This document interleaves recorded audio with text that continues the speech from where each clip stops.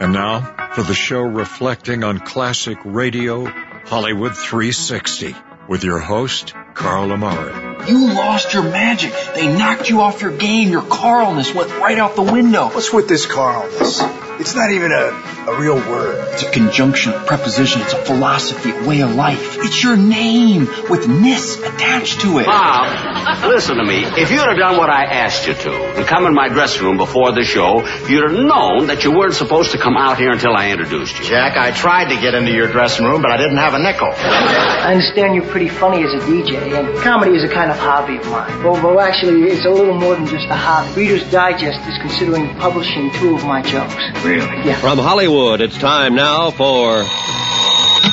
$20. Leave the gun. Take the cannoli. Quiet, numbskulls. I'm broadcasting. Hello, everyone. I'm Carl Amari, and this is Hollywood 360, the radio show that presents the best in classic radio. This hour on Hollywood 360, I'll present the conclusion to the Burns and Allen show. Then, it's a fun sci-fi adventure on the CBS Radio Workshop starring Dick Beals. With me, as always, is my co-host, Lisa Wolf. What's up, Lisa? Hey, Carl. Hey, you got a new haircut. I sure do. New haircut, new color. It's like lighter. What'd you do? It's highlighted. It's highlighted, yeah, okay. Yeah, you got to be careful with the terminology here. Is that a Sassoon cut or a Mario Truccosi or No, I just did it myself. Is it Truccosi or Truccosi? I think it's Truccosi. Okay. You did it yourself. I yeah. did. I just take the scissors and go around. Just I put go a around. bowl on the top of my head, and then I cut around the bowl. Yeah. And it comes out real nice and even that way. Right. It looks fantastical. Thanks. Yeah. I used a nice big ceramic giant bowl. Mm-hmm. Yeah, because you have a huge head. It sort of had to fit in the bowl. 2 brains in that head. Exactly. So, yeah, it looks great. I mean, and then do you eat out of the bowl once you're done taking it off your head, or do you wash it? So I keep the hair just for keepsake. Right. I like to look at it. It makes me feel good. Very good. Well, I like it. It looks good on you. You look a lot younger. It's terrific. Oh, well, yeah, thank you. You really do. Looks great. You look like you're about 17 years old now. Well, it's close. I'm close to that anyway. What's happening in Hollywood? Well, Anna Kendrick and Justin Timberlake are in the news. They are the star of Trolls, which is an upcoming 3D computer animated movie. It's a musical comedy. And Justin serves as the executive producer for the music in the film. Okay. And Justin and Anna have been all over the news because they performed one song from the movie, which is an acoustic duet cover of Cyndi Lauper's True Colors. Okay. They're using that as one of the songs from the film. Right. And they did this cover version, and it's really gorgeous. It's the rage. I didn't everywhere. know Anna Kendrick was such a beautiful singer. Of course, we all know Justin Timberlake's. Well, Anna Kendrick, isn't she from the a cappella movies? Those yes, movies? Yeah. That's right. She was in that she movie. Can sing. Oh, she's a great singer. And in addition, for this movie, Ariana Grande and Gwen Stefani will also contribute to the soundtrack. So I think what's most exciting about this movie will be the music. I even think I remember the name of those movies. Was it Pitch Perfect? Pitch Perfect. I watched it recently. Pitch Perfect too? You know, I watched it with my daughter just recently. I even surprise myself sometimes. You surprise me every day, Carl. That's not the kind of movies I like. I like action. I like blood and gore almost and romantic horror too. and all that, you know. Why would I even know that? I mean, well, Carl, you are just a. I'm going to leave it just a. Let's leave it at. Leave it. All right. So, okay. Thank you. Thank you. I'll have to check that out. Yes, Trolls. Trolls. All right. Very cool. Which is, of course, based on the Troll dolls. Okay. Yep. Yeah, and we'll they check each it play out. a troll. Yeah. Check it out. All right. Last time we tuned into the beginning of a Burns and Allen show. We have part 2 now for you. Let's go back to February 28th, 1940. George Burns and Gracie Allen on the conclusion now, the Burns and Allen show. You know, Gracie, I've been worrying about the speeches you're going to make at your rallies. Have you rally? Yes, have you rally? Well, wait till you hear the speeches, Drew, and then you'll have something to worry about. Well, I'm serious, George. You see, Gracie, a presidential candidate has to shake hands with millions of people. As if we don't know what's coming. Why, in a single campaign, the average candidate shakes enough hands to milk all the cows in the country. Is that so? And what do they do with all the milk? They use it to whitewash their opponents. Say, George, is it true that the whitewash is That's more enough, than the Gracie. You blackwash don't is? even have to finish it. Just stay where you I want are. to know. So at your rallies, Gracie, I can protect you. You see, before each meeting, I can tell the voters how Hinds honey and almond cream will make their hands soft and make their hands white and make their hands smooth. Well, what if they've only got 2 hands? Then they can use a small bottle. Oh. See what I mean? A small size. Yes. Why, if they'll only use a 25-cent bottle while you're speaking, Gracie, their hands will be thrilling to touch and good till the last drop. Truman, you're thinking of Maxwell House coffee. Oh, pardon me. Oh, hello, Tim. Hello, Miss Allen. Well, they said I couldn't do it. Well, I couldn't get anywhere here in Los Angeles, so I flew right to Sacramento. I couldn't get to first base there. So without food or sleep, I went on to Jefferson City, Missouri. From there to Springfield, Illinois. On into Albany, New York City, and then to Washington, D.C., and I clicked. Nice work. Here it is. What is that? Horns. Horns? I've got to give them out at my convention. Well, I give up. These are $3 a dozen, Miss Allen, and they're a steal. Okay, steal me a dozen. Now, here's a horn that the Republicans and Democrats are using. Of course, this is very hard to blow. Oh, well, they have more wind than we have. Yeah, but not between the ears. And what is this convention? For the Chamber of Commerce. Well, where are you going to hold it? By the handle. Come on, come on.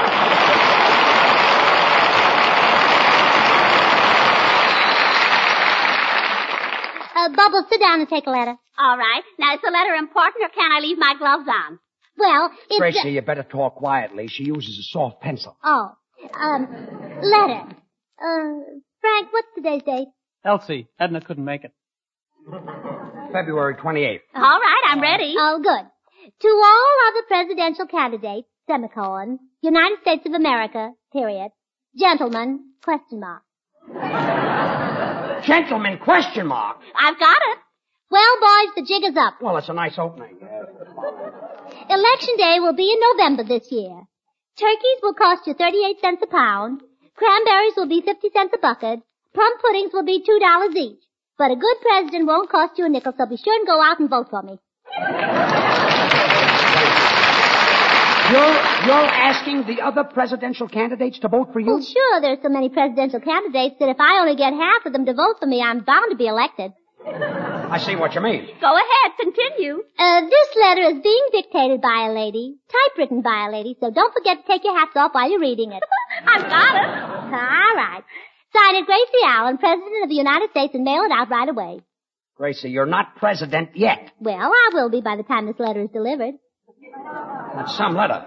And Bubbles, make 50,000 copies. One for each candidate. Yes. I thought so, yes. Bubbles, address the envelopes in girlish handwriting. Mark it personal and send it to their homes. I want their wives to read it, too. 50,000 copies. Well, it's a nice hunk of postage to throw away. What do you mean, postage?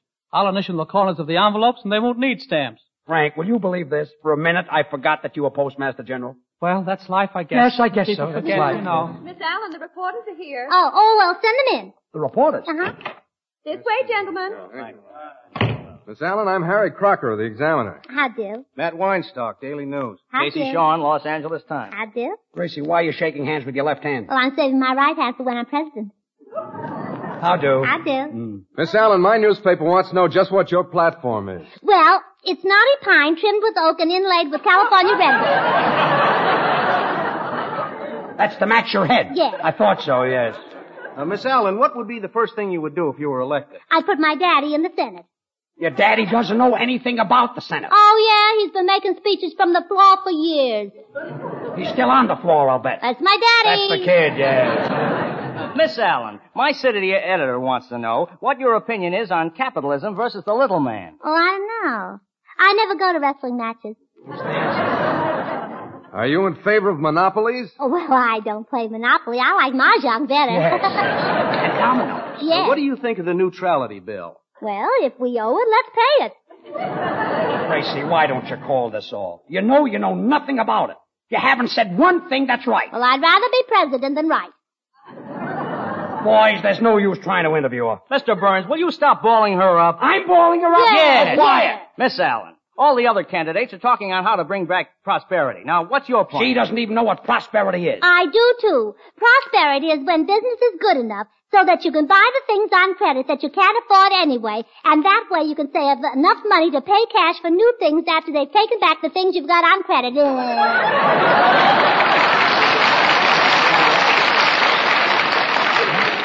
How are you doing, boys?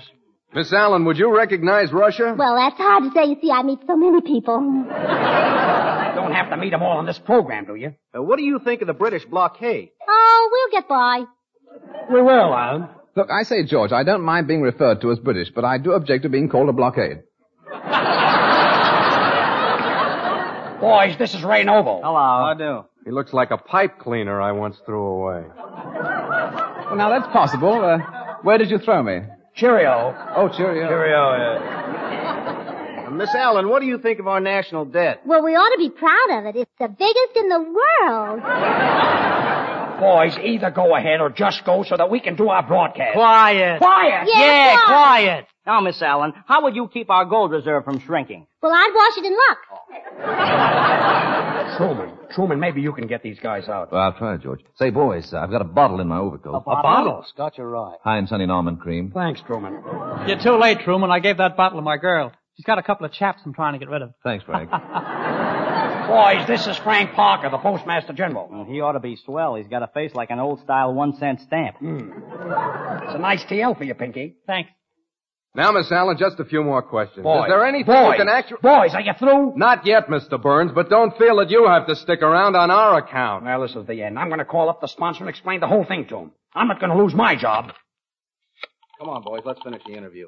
Operator, get me long distance. Hold the line. Miss Allen, is there anything... Now, please, boys, Mr. Burns is calling the sponsor. Hey, this Noble guy looks very familiar. Mr. Noble, didn't I once see you in Yonkers? I don't think so. I haven't worn a pair of Yonkers in years.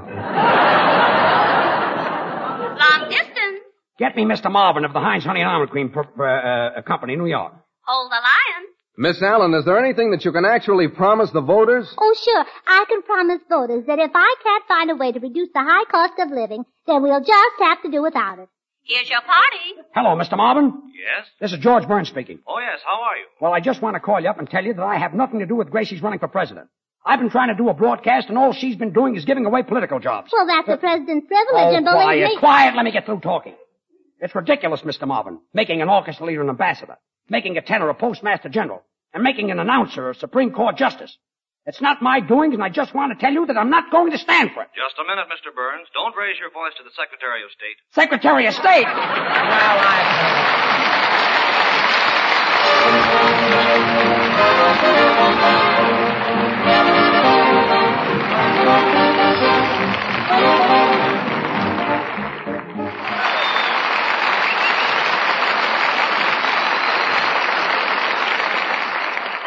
Now you can enjoy both Hinds lotion in bottles and Hinds hand cream in jars. Those smart red and white jars contain the fluffiest, creamiest hand cream Hinds could make. Like the famous Hinds lotion, the new Hinds hand cream is quick softening for chapped hands. It comes in two sizes, 10 cents and 39 cents a jar. Thanks, Truman. Well, Gracie, say goodnight. No, wait. First, I want to thank Bill Coram for his lovely wire endorsing my campaign. Well, good. Now say goodnight. Well, good night. I'll see you in the White House. Good night. Next Wednesday at this same time over these same stations, George and Gracie and all the rest of us will be back again. Don't forget. And don't forget, for honeymoon hands, it's Hinds Honey and Almond Cream. This is the Columbia Broadcasting System.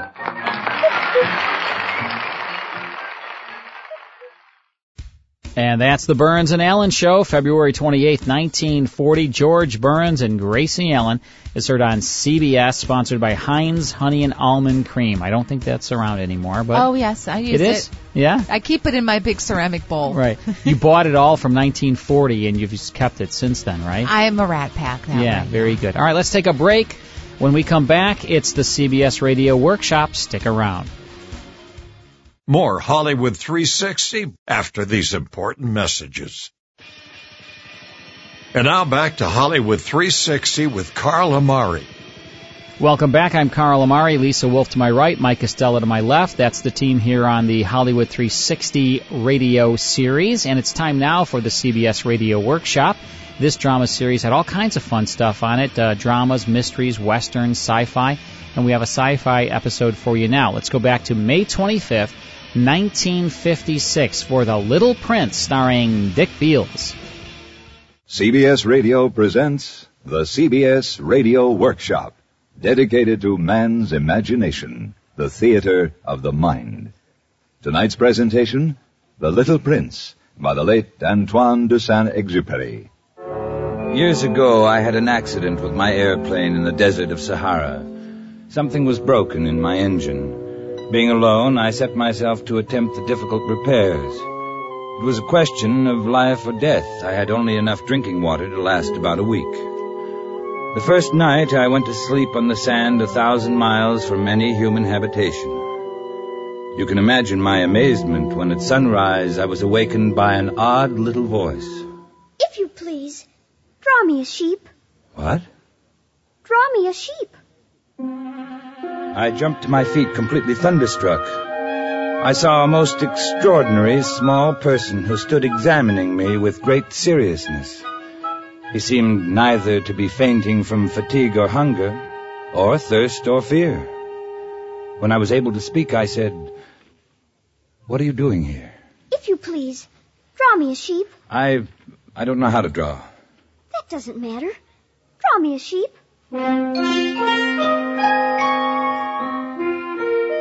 When I was only 6, I had drawn a picture of a boa constrictor, from the outside, digesting an elephant. The grown-ups couldn't understand it.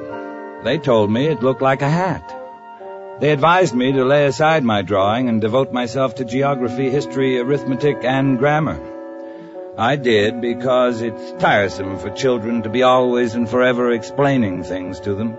Would you please draw me a sheep? The little fellow was so insistent, I took out my pen and some paper. Since I had never drawn a sheep, I drew for him my picture of the boa constrictor that looked like a hat. No. I do not want an elephant inside a boa constrictor. A boa constrictor is very dangerous, and an elephant is cumbersome. Where I live, everything is very small. What I need is a sheep. Please draw me one. I made several attempts. Then, being in a hurry to start working on my engine, I tossed off a drawing of a box that had some air holes in it and explained that the sheep was inside. That is exactly the way I wanted it. Do you think this sheep will require a great deal of grass? Well, there will surely be enough. It's a very small sheep I've given you. Not so small. Look through the air hole. My sheep has gone to sleep.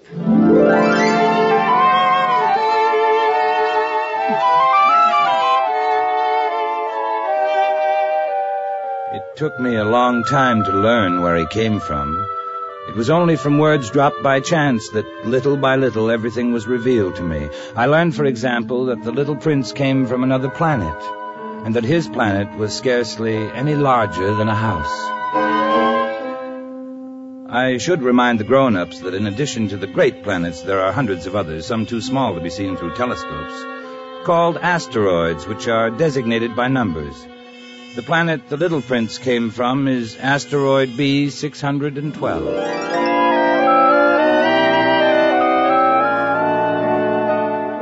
As each day passed, I would learn more about the little prince's planet. On the third day, I heard about the catastrophe of the baobabs. Isn't it true that sheep eat little bushes? Yes, that's true. Then it follows they also eat baobabs. Baobabs? But it would take a herd of elephants to eat anything as gigantic as a baobab. Before they grow so big, don't baobabs start out by being little? Entirely correct. But why do you want the sheep to eat the little baobabs? I knew a planet inhabited by a lazy man. He neglected 3 little bushes. What happened? Catastrophe. The baobabs spread over the entire planet, bored clear through it with their roots, split it in pieces. So you must be careful. It is a question of discipline. I must attend to my planet each morning, as I do myself. It's tedious. I need the sheep.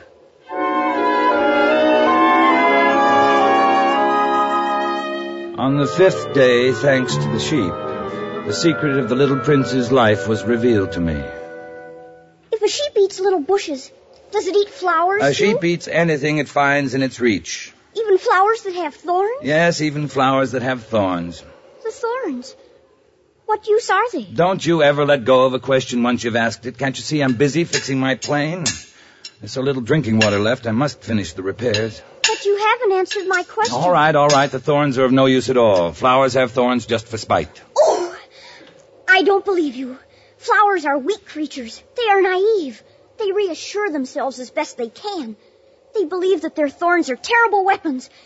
And you actually believe that the flowers... No, I don't believe anything. I answered you the first thing that came into my head. Now, don't you see, I'm very busy with matters of consequence. Matters of consequence? You talk just like the grown-ups. The flowers have been growing thorns for millions of years. For millions of years, the sheep have been eating them just the same.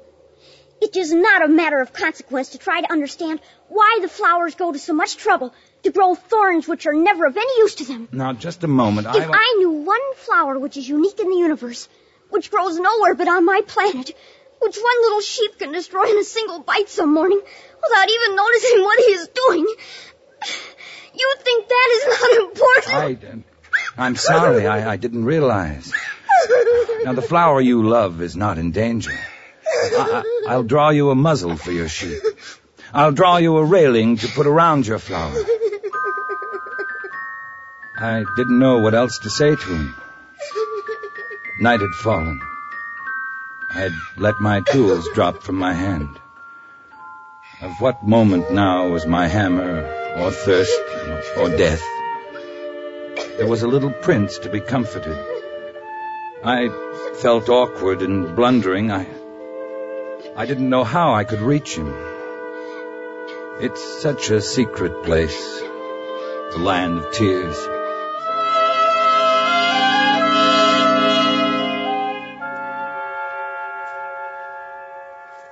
So that's why you left your tiny home on asteroid B612. It was love. Love for a flower. A flower unique in all the universe. At first I was captivated by her beauty. Very quickly she began to torment me with her vanity. And soon I came to doubt her. Was she the only flower on your planet? Oh, no. But the others are very simple. They take up no room. Cause not one bit of trouble. Your flower was different. Very.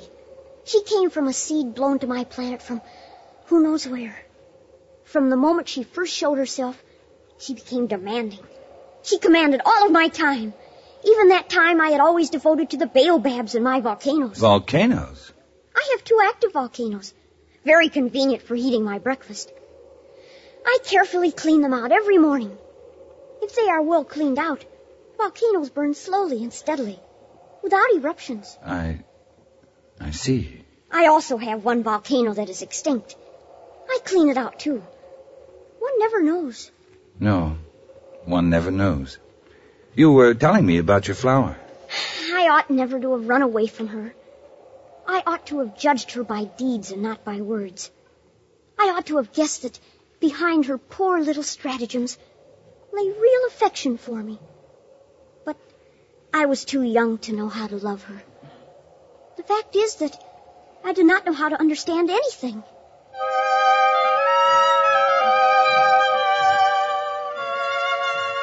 And so it was that the little prince fled from the proud flower he loved but could not understand. To escape from his planet, the little prince took advantage of the migration of a flock of wild birds.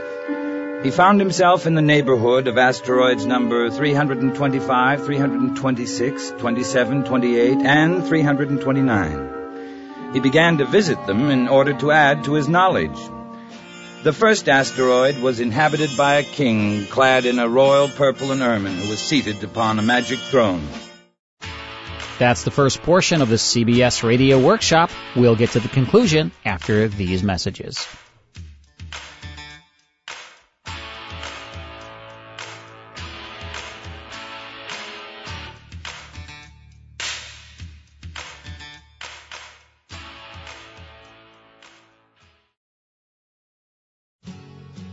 And now back to Hollywood 360 with Carl Amari.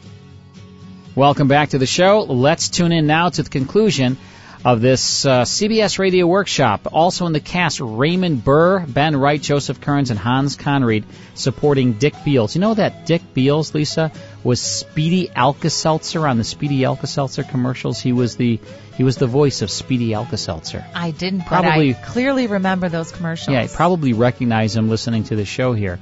Let's get back to The Little Prince on the CBS Radio Workshop. The king was elated when he saw the little prince coming. Ah, the subject. Approach so that I may see you better. The king felt consumingly proud of being at last king over somebody. The little prince looked everywhere for a place to sit down, but the entire planet was crammed and obstructed by the king's magnificent robe. So he remained standing. Since he was tired, he yawned. It is contrary to etiquette to yawn in the presence of a king. I forbid you to do so. I can't help it. I have come on a long journey and have had no sleep. Ah, then I order you to yawn. Come now, yawn again. That's an order. That frightens me. I cannot anymore. Well, then I order you sometimes to yawn and sometimes not to. Look here, I insist that my authority be respected. I tolerate no disobedience. I am an absolute monarch. However, I always make my orders reasonable. That is very wise. Oh, of course. If I offered a general to change himself into a seabird and he did not, it would be my fault, not his. May I sit down? Yeah, I order you to do so. Here, I shall move my robe. Sire, I beg that you will excuse my asking a question. I order you to ask me a question. Sire, you are alone here. This planet is tiny. Over what do you rule? Over everything. Over everything? You mean the other planets and all the stars? Oh, over all that. Oh, that's marvelous. You can see a sunset whenever you wish. Oh, sire, I should like to see a sunset. Do me that kindness. Order the sun to set. If I ordered a general to fly from one flower to another like a butterfly, or write a tragic drama, or change himself into a seabird, and if he did not, which of us would be wrong? You. Exactly. One must require from each one only the duty he can perform. I have the right to require obedience because my orders are reasonable. But my sunset? You shall have it. I shall command it. When, sire? Well, I shall consult my almanac. Here we are. That will be this evening about 20 minutes to 8. And when I give the order, you see how well I'm obeyed. I see. Oh, I have nothing more to do here, so I shall set out on my way again. Oh, do not go. Do not go. I'll make you a minister. Minister of what? Minister of Justice. Yeah, that's it, Minister of Justice. But there is nobody here to judge. Well, then you shall judge yourself. It's far more difficult to judge oneself than to judge others. I can judge myself anywhere. I have good reason to believe that somewhere on my planet there is an old rat. You can judge this old rat, and from time to time you will condemn him to death. But you will have to pardon him on each occasion. He must be treated thriftily. He's the only one we have. I wouldn't like that. I think I will go on my way. Oh, no. I am ready to depart. If your majesty wishes to be promptly obeyed, he should be able to give me a reasonable order. Very well.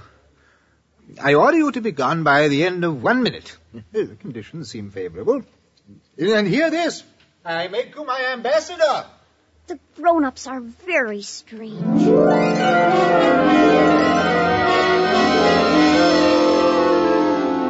The second planet was inhabited by a conceited man who thought the little prince had come to admire him.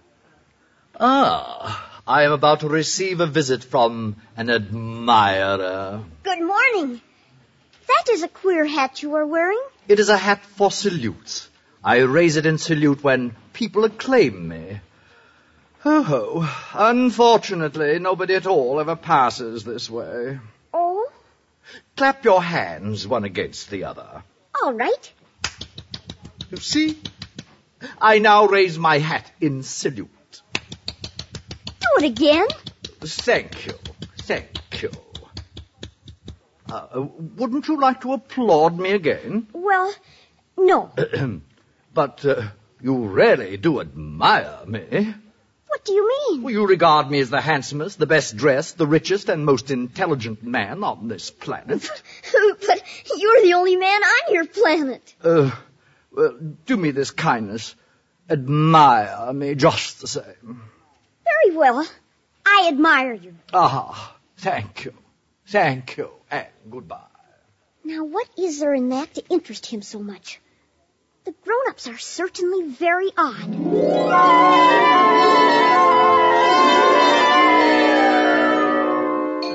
The third planet belonged to a businessman. This man was so much occupied that he did not even raise his head at the little prince's arrival. 3 and 2 make 5. 5 and Good 7. morning. 12. Good morning.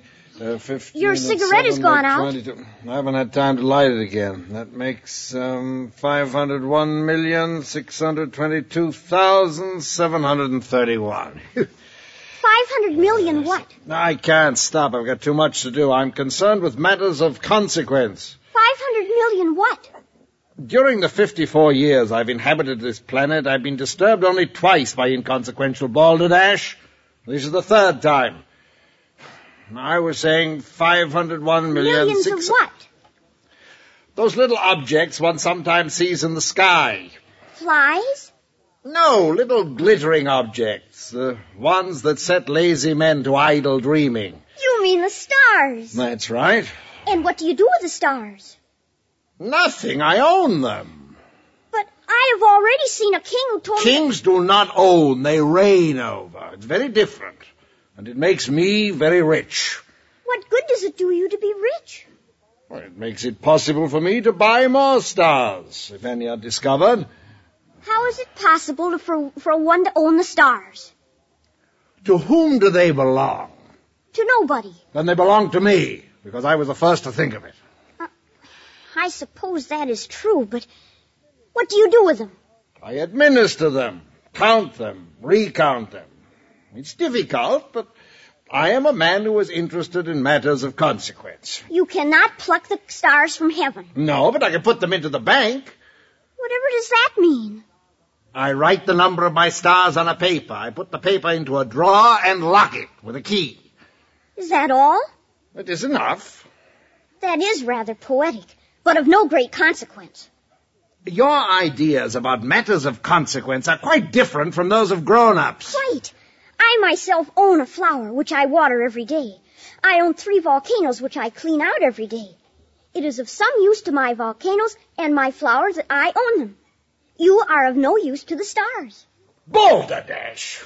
Now, let's see, where was I? 342, 77 plus 89. The grown-ups are altogether extraordinary.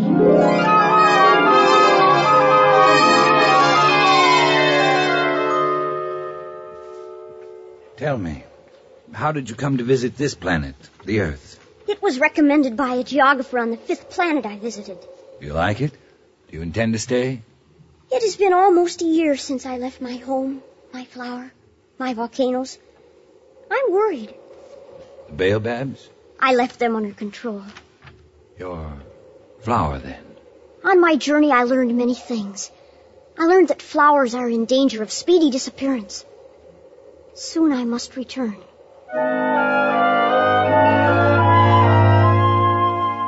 It had been 8 days since my accident in the desert. The last drop of my water supply was gone.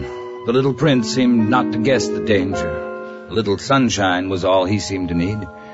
He was recounting some of his experiences after coming to our planet. I met a friend. He was a fox. My dear little man, this is no longer a matter that could have anything to do with a fox. Why not? I am about to die of thirst. I'll tell you about it as we go, then. Come, let us look for a well. It's absurd to look for a well at random in the immensity of the desert. When arrived on the earth, I was surprised not to see any people. It was explained to me that I had landed on the desert.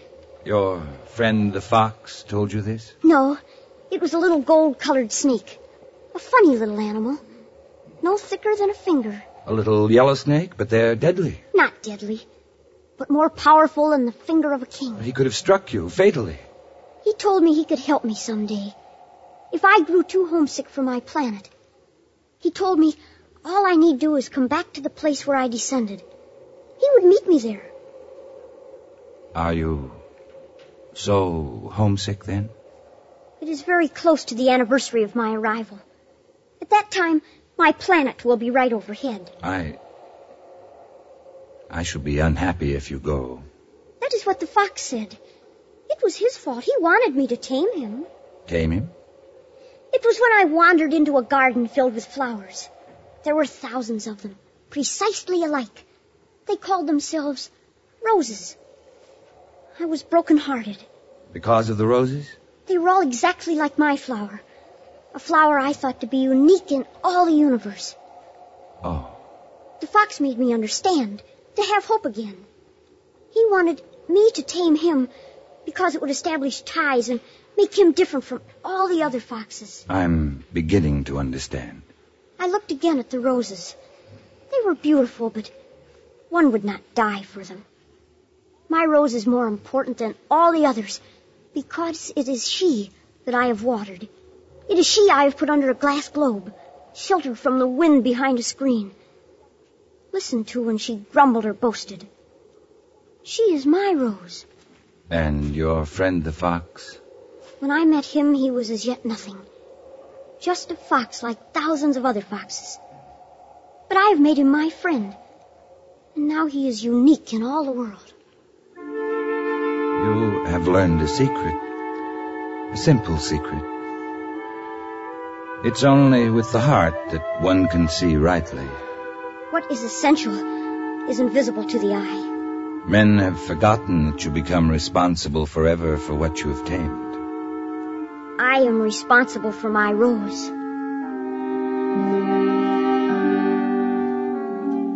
When we had trudged along for several hours in silence, the darkness fell and the stars came out. The little prince dropped off to sleep. I took him in my arms and set out walking once more. I felt the need of protecting him as if he himself were a flame that might be extinguished by a little puff of wind. I walked on. I found the well at daybreak. Now, you must keep your promise, you know. The muzzle for my sheep. I remember.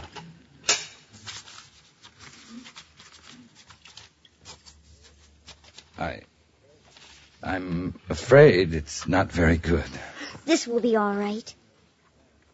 You have plans I don't know about. Tomorrow will be the anniversary of my descent to the earth. And your star will be just above? You must return to your work on the engine now. I will be waiting here. Come back tomorrow evening. I'm a little frightened. Remember the fox. One runs the risk of weeping a little if one lets himself be tamed. I was not reassured. I did not want to lose my little friend. I pretended to go, but returned and hid behind a rock. I could not see to whom the little prince was speaking. This is the exact spot. At the right time. You have good poison. You are sure you will not make me suffer too long. My heart jumped to my throat. I looked around the rock. Before me, facing the little prince, was one of those yellow snakes that take just 30 seconds to end your life. I dug into my pocket for my gun and started to run. The snake let himself flow across the sand like the dying spray of a fountain and disappeared among the stones. What does this mean? Why are you talking with snakes? You will find out what is wrong with your engine today, and you can go back home. I, too, am going home today. It is much farther, much more difficult. I want you to stay a while longer. I have your sheep and the sheep's box, and I have the muzzle. Little man, I want to hear you laugh again. Tell me it's only a bad dream, this affair of the snake, the meeting place, the star. At night you will look up at the stars. My star will be just one of the stars for you. You will love to watch all of the stars in the heavens. They will be your friends. I am making you a present. Little prince, dear little prince. I love to hear that laughter. That is my present. Just that. What are you trying to say? For most people, the stars are silent. You alone will have the stars as no one else has them. I don't understand. In one of the stars I shall be living. In one of them I shall be laughing.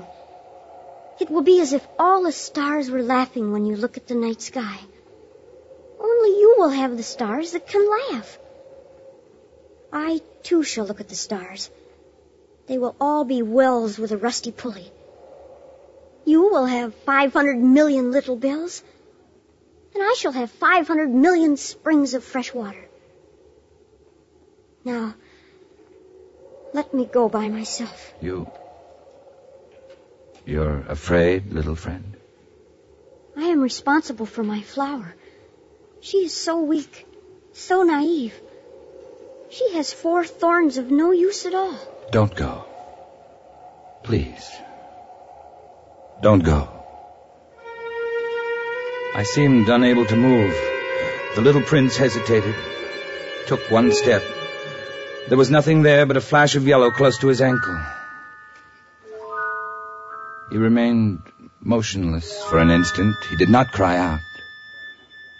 He fell gently as a tree falls. There wasn't even any sound because of the sand.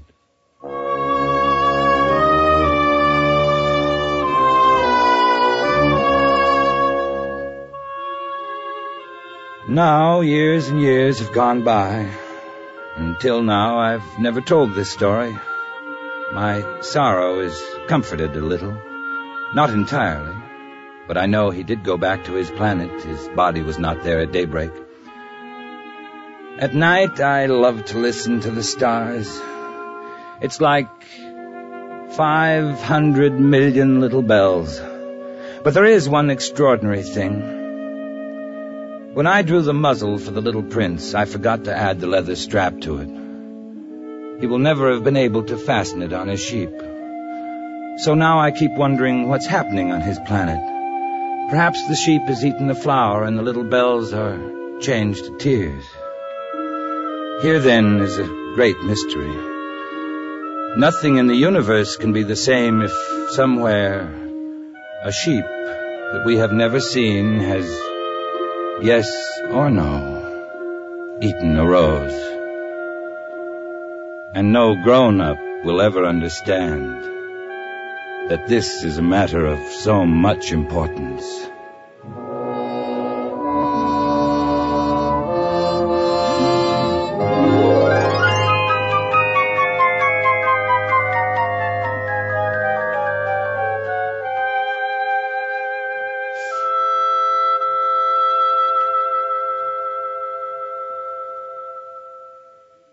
The CBS Radio Workshop has presented The Little Prince by Antoine de Saint-Exupéry, produced and directed by Anthony Ellis. The script was adapted for radio by Frank Tausig. Richard Beals was heard as the Little Prince, with Raymond Burr as our narrator. Featured in the cast were Ben Wright, Joseph Kearns, and Hans Conreid. Music for tonight's workshop was composed by René Garrigank and conducted by Wilbur Hatch. This is Hugh Douglas inviting you to join us again next week when from New York we present H.L. Mencken, the story of a journalist. That's next week on the CBS Radio Workshop. America listens most to the CBS Radio Network.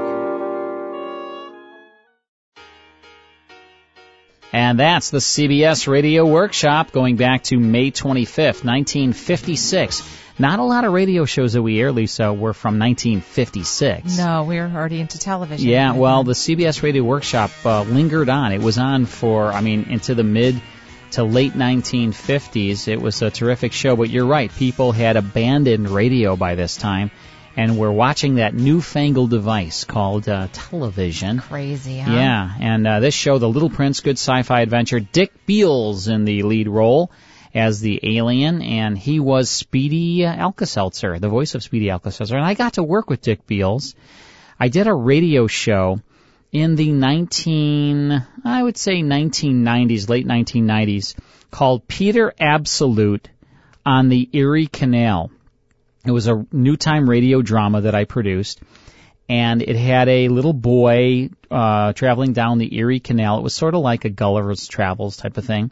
And Arthur Anderson the famous actor that worked with Orson Welles, when he was a kid, played Peter Absolute, okay? Well, he wanted to redo it with new actors, and he wanted to direct it, and he worked with me, and I produced it. And we flew Arthur Anderson in to the Chicago area, and we had him kind of directing. He played a part in it also. And then we landed Dick Beals. Now, Dick Beals, at the time he did this, was probably 65 years old, but he's a little person. So his voice never changed. He always played young boys all the way into his adulthood. In fact, when he was Speedy Alka-Seltzer, he was an adult, playing this, like, you know. Do you still have this recorded? Yeah. You should play it We sometime. should play it. Yeah, that would be great. It's really good. I mean, I'm biased. I produced it. Well, but, I'll let you know. But there's a lot of fantastic, I mean, you know, all these great actors from Chicago like David Pasquesi and all these different people. I think it was before I knew you. Yeah, no, this is a couple of months way before I knew you. Otherwise, you would have been in it, of Lisa. Course. Well, all right, so, Dick Beals on that. Now, also in this cast of The Little Prince was Raymond Burr. Hey, Raymond Burr here.